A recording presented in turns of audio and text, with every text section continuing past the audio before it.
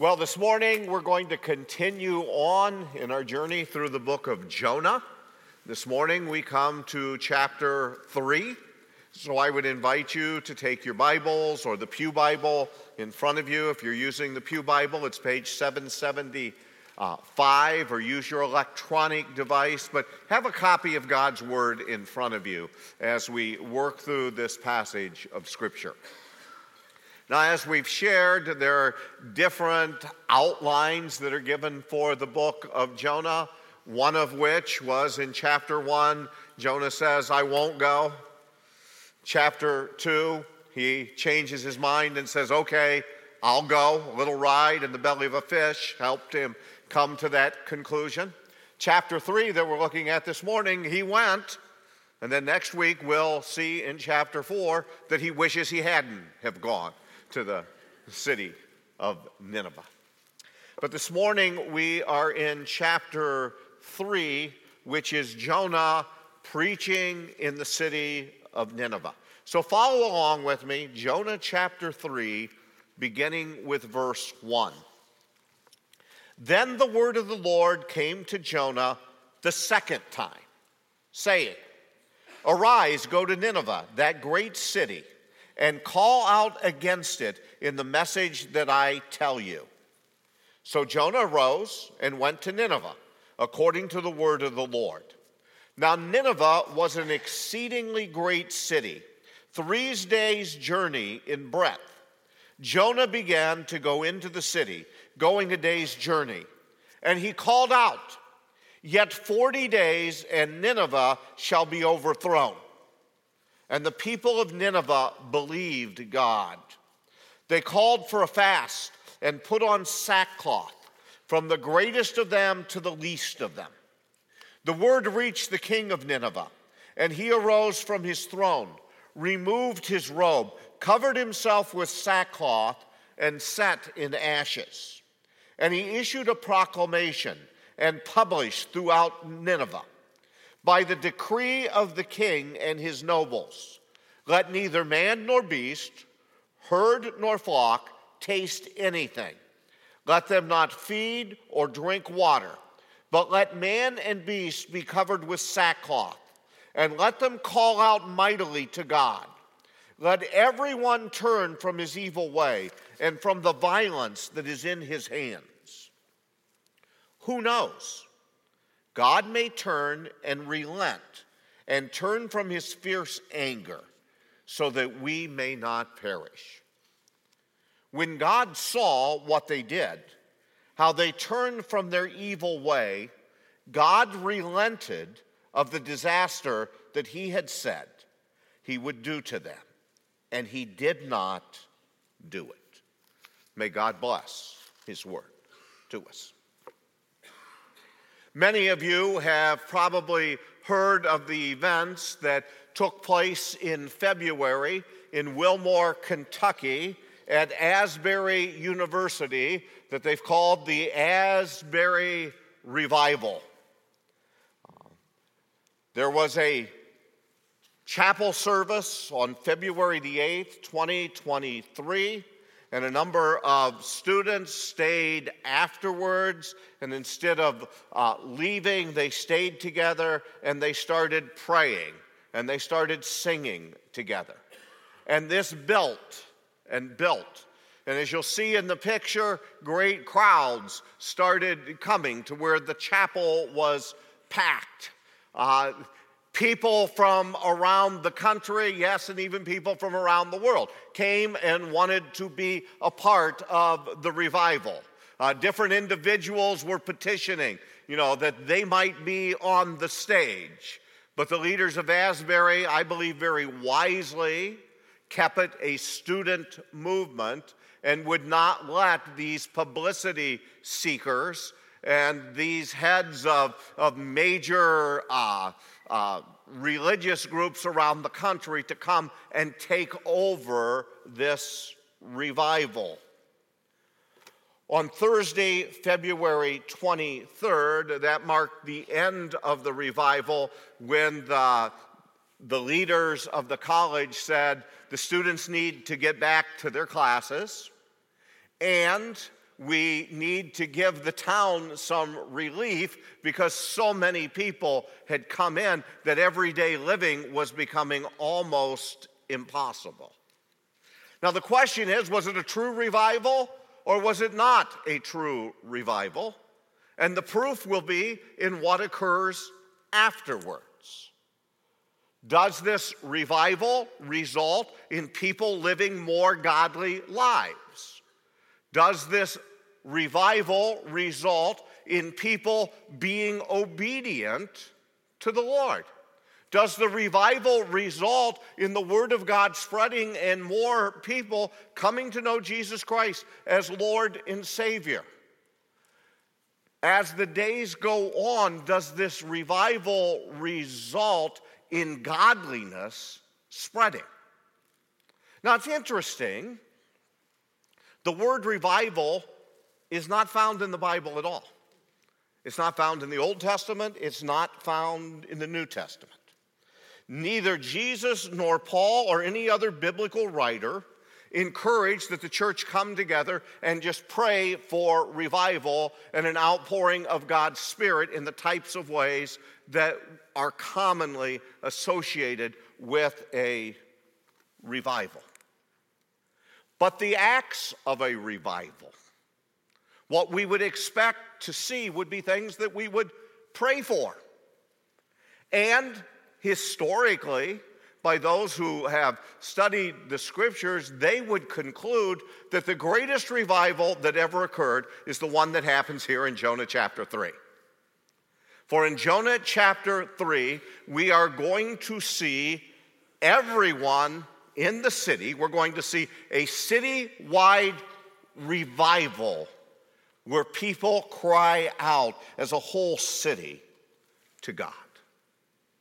One of my prayers for us as a church is the prayer that for every child that comes through our children's ministry, that every single one of them will be saved, and not a single one of them will ever be lost.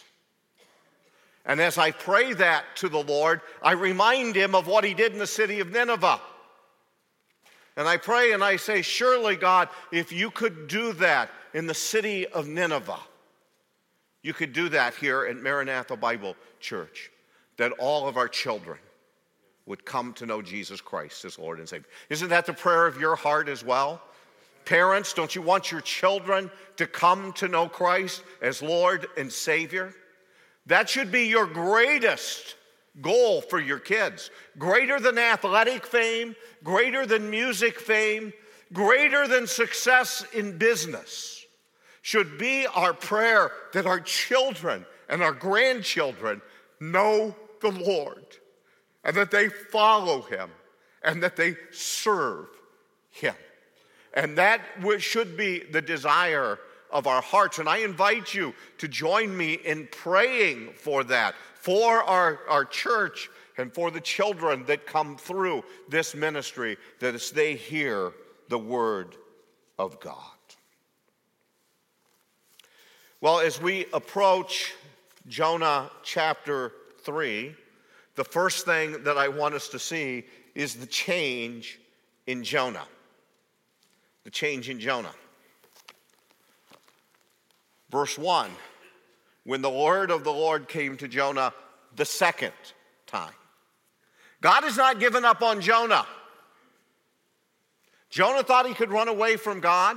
Jonah thought he could hide, but God has not given up on Jonah. And this by way of application. I don't know where you are in your walk with the Lord, but God has not given up on you. You may have made some bad decisions. Certainly Jonah did. You may have made some wrong turns in your life. Certainly Jonah did. You may be hard-headed. And God may have to do something very dramatic to get your attention. He certainly did with Jonah. But the word of the Lord came to Jonah a second time. And can I just encourage everyone here, regardless of the past decisions that you have made, you can have a new beginning today. Regardless of whether you have followed God up to this point. And you may say, well, it's too late for me. No, it's never too late to follow after God. And so the word of the Lord comes to Jonah a second time. And he tells him, arise, verse 2, go to Nineveh, that great city, and call out against it the message that I tell you. Right? Go. Go and do what I have told you to do. Even as you committed to do after you had that 3-day ride in a special submarine.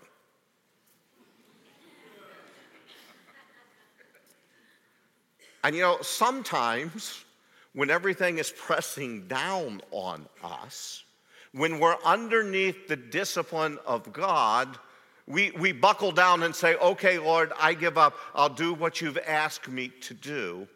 And then after we're delivered from it, we don't follow through. Well, God remembers the promises that we make to him. And so he comes to Jonah and says, go. And he goes to the city of Nineveh. Now, the city of Nineveh, we're told, is a 3-day journey for Jonah when he's preaching. Now, that doesn't mean it took him 3 days to get there. It probably took him longer. It was a 500-mile trip to the city of Nineveh. But what it means is as he's preaching, can have one of a couple different meanings. It can mean it took him 3 days to preach going around the circumference of the city. It can also mean that it took him 3 days to go through the different streets proclaiming the message from God. But Jonah decides to go and to do this, and for 3 days at least, it's a 3-day journey to do this. I don't know that he just went through it once and stopped. He may have continued to go preaching the message of God. But notice what the message of God is to the city of Nineveh, the end of verse 4. Yet 40 days and Nineveh shall be overthrown. In the Hebrew text, it's 5 words.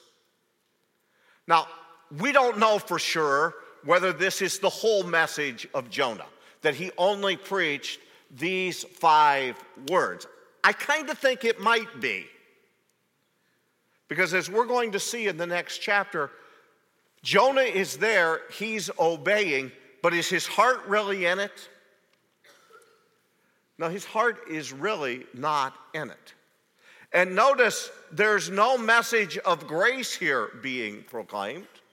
No message of, hey, repent and get right with God.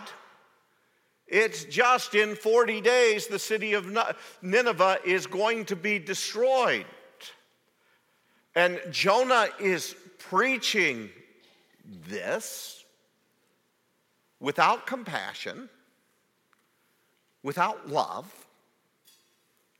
It just, you've got 40 days. God's going to wipe you out. And that's his message. And see, Jonah is an example to us that God can use people who do the right things for the wrong reasons. We've probably always heard it, or probably most of you have heard it preached at one time or another, that God only uses clean vessels. God only uses those who are totally and completely dedicated to him. Well, can I challenge that thinking in your mind? First of all, which one of us is going to say, as we examine our lives, that we are 100% committed to God and there's nowhere for us to grow in our commitment to God. Which one of us is going to say, well, I've reached the point where I don't sin anymore? If we say that we have no sin, we do what? We lie, and the truth is not in us. God can take a prophet. Remember, Jonah is not the hero of this story, he's the villain of this story. And he can take this prophet, who though he's doing what God told him to do, he's not doing it with the heart that God wants him to have. And he is going to use Jonah. The next thing I want you to see is the change in the Ninevites. The change in the Ninevites. Now, what is it that has gotten their attention? Verse 6, it says, the word reached the king of Nineveh. Go up to verse 5. And the people of Nineveh believed God. What did they do? They believed God. The message has come, and they believed God. Can I put a little conjecture in here for you of why Jonah may have their attention at this point in time? Some ways that God has worked. Number one, many believe the message of what happened with the sailors on the stormy sea has reached the city of Nineveh.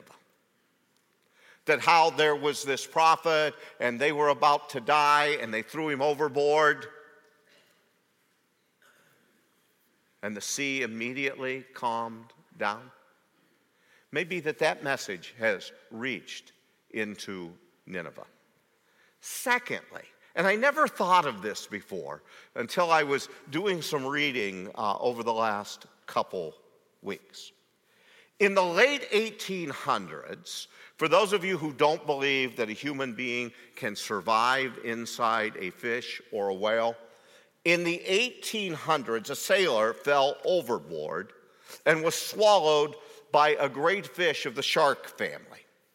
2 days later, the shark was caught in a net. He was brought on board, cut open, and the man was found alive inside the fish. There was one difference about him, however. After having been inside this whale for 2 days, the fish's digestive juices had burned off the first layer of his skin so that every feature of the man was like an albino white, and he remained that way for the rest of his life. Now, I'm not saying that's what happened, but imagine with me for a moment if that is what occurred.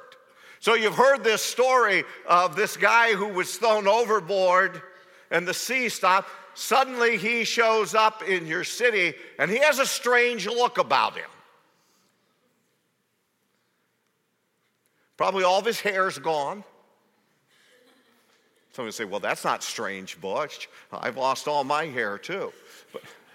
But there's more to it than just that. I think sometimes we forget about what being inside a fish for 3 days might do to you. And so if that's the case, and I'm not saying that's the case, but this guy starts walking down the streets looking like that and saying, hey, in 40 days, this whole city's going to be destroyed, you're probably going to listen to what he has to say. Now let's look at what happens here. Verse 6. The king of Nineveh, he arose from his throne, removed his robe, and covered himself with sackcloth. He's following that we see back in verse 5, that after the people believed God, They called for a fast and they put on sackcloth. The people themselves, it starts with the people. And then it's going to spread to the palace. And they're putting on sackcloth. Now, we read that, but have you ever thought what it would be like to wear sackcloth? Anybody here in a dress or a pair of pants or a shirt made out of sackcloth this morning? Why not? Remember, this is not lined with linen or with silk. Think of burlap for a second, and you were wearing that. How would that feel to wear? It would be itchy. It would probably drive you crazy. But the reason they're wearing sackcloth is it's going to be a constant reminder to them, as it is in the scriptures, to put your mind upon God. And the king puts on sackcloth. And he also sits in ashes, which throughout the scripture is a picture of repentance. They proclaim a fast that neither man nor beast, herd nor flock can taste anything. No water, no food. And not only do they put sackcloth on the individuals, but we're told in verse 8, they take their animals and cover them in sackcloth. This is a city that's truly crying out to God. And then we see down in verse 8, it says, let everyone turn from his evil ways and from the violence that is in his hands. You know what's interesting here? As Jonah goes through preaching, Jonah and God would both agree on the fact that Nineveh is a very wicked city. We see that back in chapter 1, verse 2, when God originally tells him to go there. He says, go to Nineveh, that great city, and call out against it, for their evil has come up before me. In the preaching of Jonah to the city of Nineveh, as far as we know, it's only a 5-word message, and he doesn't have to list out for them what their sins were. They know they're evil. They know they're wicked. It's one of the reasons Jonah did not want to go to the city, was because of how evil they were and how they treated their enemies when they conquered them. See, the Assyrians had mastered torture techniques, and they bragged about it. The Assyrians depicted the torture that they did in great detail on the walls of their city and in the imperial palace. They created tablets containing every single punishment the Assyrian army carried out. You say, well, what did they do? Well, they would cut off limbs of their enemies. They would gouge out their enemies' eyes. They would impale people on stakes. They are actually the ones who historically created the crucifixion as a means of punishment.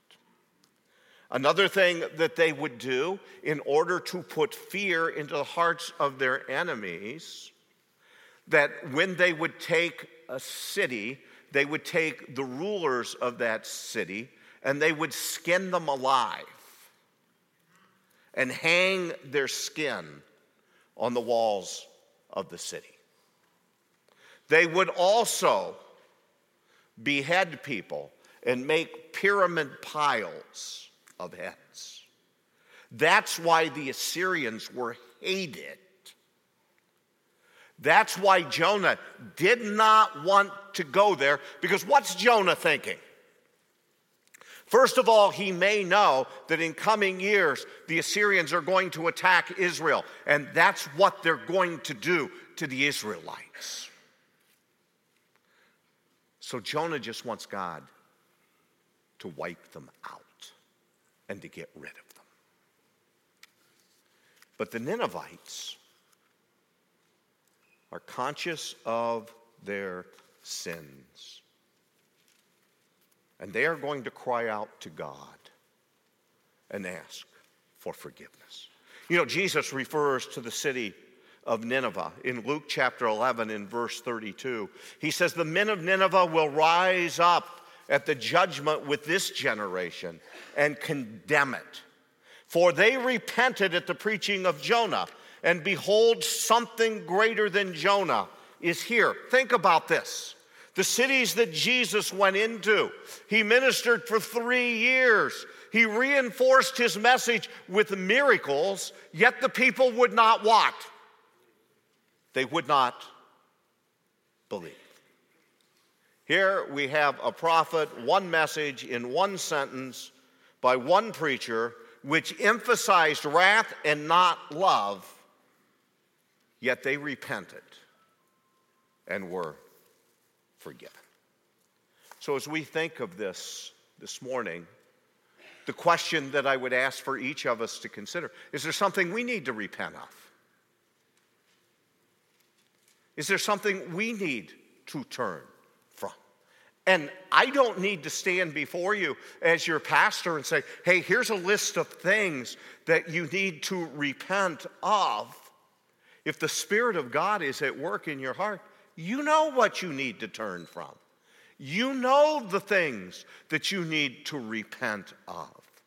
You know the things that are standing in your way of being in right relationship with God. Will we repent of the things that God convicts us of? Now, the third thing I want you to see in the passage this morning is the response of God. The response of God. Now, I was going to originally have an outline that said the change in Jonah, the change in the city of Nineveh, and the change in God. But I know if I made that statement that some of you theologically would be saying, hey, wait a second. God doesn't change. God does not change. Right? 1 Samuel 15:29 says this. Also the glory of Israel will not lie or have regret, for he is not a man that he should have regret. God doesn't have regrets that he did something that was wrong. Malachi 3:6 tells us, for I, the Lord, do not change. Therefore you, O children of Jacob, are not consumed. You say, well, Butch, that's the Old Testament. Well, New Testament, James 1:17 tells us, every good and every perfect gift is from above, coming down from the Father of lights, with whom there is no variation or shadow due to change. Our God does not change. Isn't that a great attribute of God? He's immutable. He does not change. And we affirm that this morning. But when we come to this passage and we look in verse 10, it says, when God saw what they did and they turned from their evil way, God relented of the disaster that he had said he would do to them. Now, that word relented, if you would happen to be here and have a copy of the King James Version, it's going to say that God repented of what he was going to do. So we need to look at the meaning of the Hebrew word that is used here. The Hebrew word can mean a couple of different things, but they're connected. Now, the majority of the instances that this Hebrew word is used in the Bible, it refers to God as God, the one who relents. Now, we need to understand that because God never sins, therefore he never means with God that he turns away from evil deeds. But from man's perspective, There are times when it seems that God has changed his mind. But one thing that I think we need to recognize, and that will help us with this passage where it says God relents or God changes from the evil that he's going to do, is that judgment coming is always a conditional judgment on the nations of the world.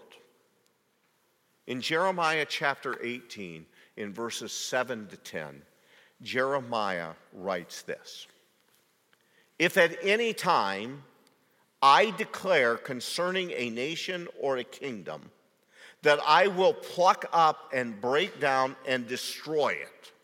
Right? God says, if I've declared that this is what's going to happen, and if that nation concerning which I have spoken turns from its evil, I will relent. Here's the word that we find in Jonah. I will relent of the disaster that I intended to do to it. And if at any time I declare concerning a nation or a kingdom that I will build and plan it, and if it does evil in my sight, not listening to my voice, then I will relent of the good that I had intended to do to it. So what we see here is complete consistency on the part of God. 40 days and Nineveh will be destroyed. Why?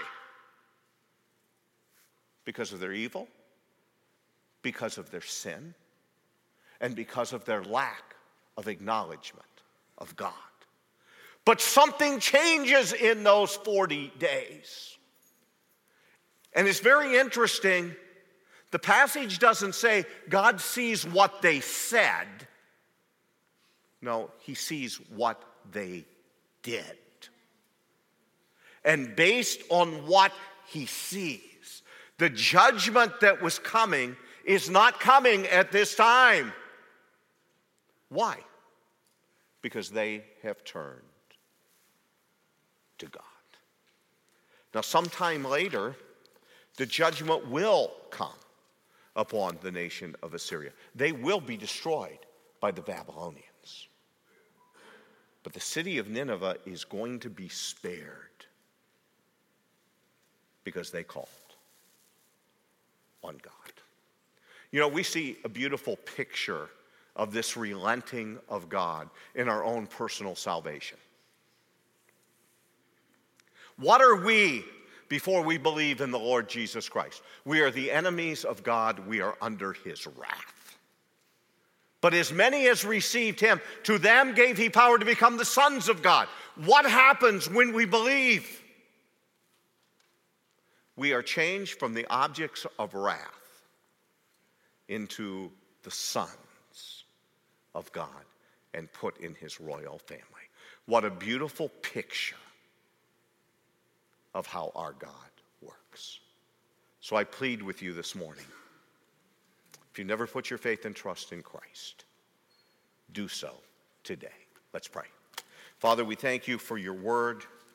We pray, Father, that you would help us, that we might walk with you, that we might honor you, that we might serve you. Help us, Lord, that we might be responsive to your Spirit. We thank you that Jesus came and went to the cross and provided a way for us to be saved. Help us that we might firmly embrace that truth. For it's in his name we pray. Amen.